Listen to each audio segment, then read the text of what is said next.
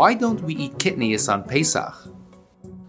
So kitnius is a very, very general concept. In kitnius goes in kitnius, like different types of beans. Into kitnius also goes in the category of rice. Well, the Gemara already says in Maseches Psachim that the only thing that could become chametz are the 5 grains, the chamisha minei dagon.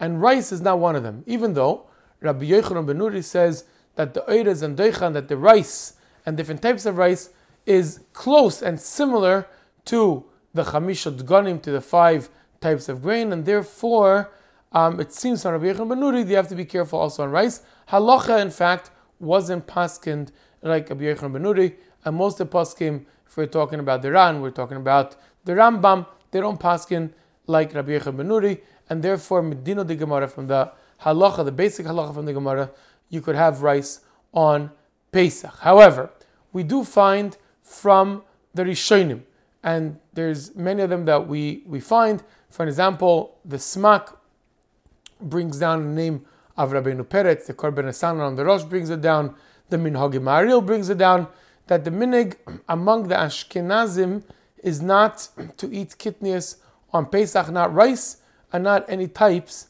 of kitnius. There were 3 reasons that were brought down why don't we eat kitnius, 3 main reasons. And before I say the reasons, I want to bring out something very, very clear. Whenever there is a takana or a gzero of Chazal, it wasn't that they just one morning just got up and said, okay, let's think what kind of gzero could we rest upon the Yidden. Usually these gzeros, usually these takanas, were after, unfortunately, Yidden, and not one, fortunately many Yidden, had made a mistake, and that's what caused that our sages, the Chachamim, had to put these extra boundaries. For an example, Mechitza. We spoke about this when it came to Mechitza. Mechitza, it says that on Motzei Sukkot, the Gemara says Masechah Sukkah, they had to do, and they had to put up in the Beis HaMikdash by the Simchas Beis HaSheva, they had to do a Tikkun Gadol. Tikkun Gadol means a big, big correction. It doesn't really say, at least not in the Mishnah, it doesn't say what was the correction. But it's obvious that if you have to put up a correction, it means that there was a problem that had to be corrected. If there was a Tikkun Gadol that had to be made, it means that there was a big problem that had to be corrected. So the same thing is here. Whenever Chachamim, especially the Ashkenazi Chachamim, put the idea of kitnius, it's because these mistakes weren't just a theoretical mistake that could have happened. Unfortunately, it seems that it happened, and it happened much more than just once. So there's 3 main reasons that are brought down by kitnius. One reason by kitnius that's brought down is that the kitnius, when you cook them, it's called maisik dero, is very, very similar to things that are not supposed to be cooked on Pesach. For example, if you cook rice, you make like a kasha, you cook with a lot of liquid.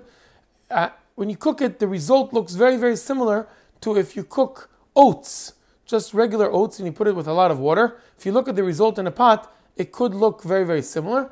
And yes, it's based on the idea of marisayin, that the maisik dero, the result that comes out of cooked rice and cooked oats, could be very, very similar, and it seems like mistakes were made, and that is called maisik dero. That's one reason why there were geyser. Second reason is, out of kitnius, out of many types of rice or many types of beans, you could make flour out of it. And people could make a mistake and say, oh, I went to so-and-so, I went to the rabbi's house, I went to somebody that I know is a God-fearing Jew, and he was using flour on Pesach, and they want to understand that this flour is flour that was made out of beans or out of rice, and not flour made out of the 5 grains. So these 2 reasons, the maisik dero and the flour, are reasons that are more based on the idea of marisai, that we're extra careful about it on Pesach, because we know on Pesach you have to be extra careful about not eating things that the whole year you eat, things that are not kosher Pesach,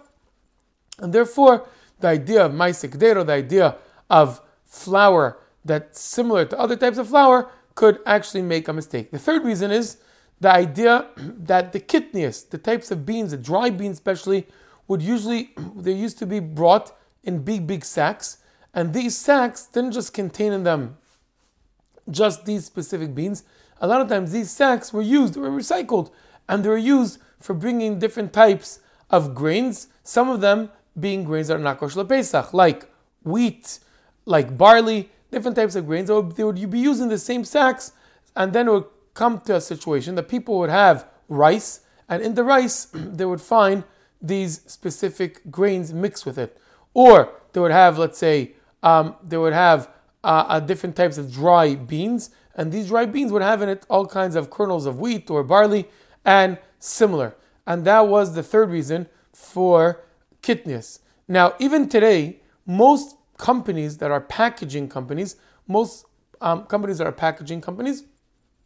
companies that have in there also, they don't just package rice, they don't just package beans, they also package different types of grains. And even today, you could even open packs of rice and you would find inside, sometimes, unfortunately, mixed grains. The way to do it, even people that do eat kitnius, has to be very, very important to know that even people that do eat kitnius on Pesach have to check the kitnius very, very, very well. It's brought down in the minhagim of the Sfardim, those that do eat kitnius, they have to check it at least 3 times before eating rice or before eating other kitnius. Now, there are many other minhagim in between. For an example, there are some communities that will eat fresh kitnius, like fresh beans. Sometimes they would have the green types of beans. Sometimes you would have them have peas, green peas, that they would have, but not the dry kitnius. It depends very much on the community. Some communities will be very lenient about make kitnius, like they would have oil made out of soy, that's a kitnia, but they won't have the actual kitnius because the gzera was on the kitnius and not on the oil, based on that shitta. There are some communities that take it even stronger to the other direction. For example, if kitnius is something that looks like something similar to flour, that you can make flour out of it, so there are some communities, some Galicianic communities and others, that will not eat even potatoes, believe it or not. Potatoes on Pesach, they won't eat because you can make flour out of potatoes. And that's probably one of the reasons that on Pesach we're so careful. We only eat by our own house, based on our own minhagim, and we don't eat by others because the minhagim are so different one from another. We respect each other the whole year. Also on Pesach we respect for each other, but as brought down by Yom Yom, we don't eat by other people on Pesach just because so many differences about kitnius and the different types of kitnius and the way they cook the kitnius, and that's why the takana is a very important takana. It's a very strong gzera. The Chassam Sofer writes that it's something we don't have the power, the ability, or the will to change because the Rishonim made this takana. But as we said, every single community has their way of celebrating and making Pesach, that it should be a kosher Pesach, but it should also be a freilich Pesach.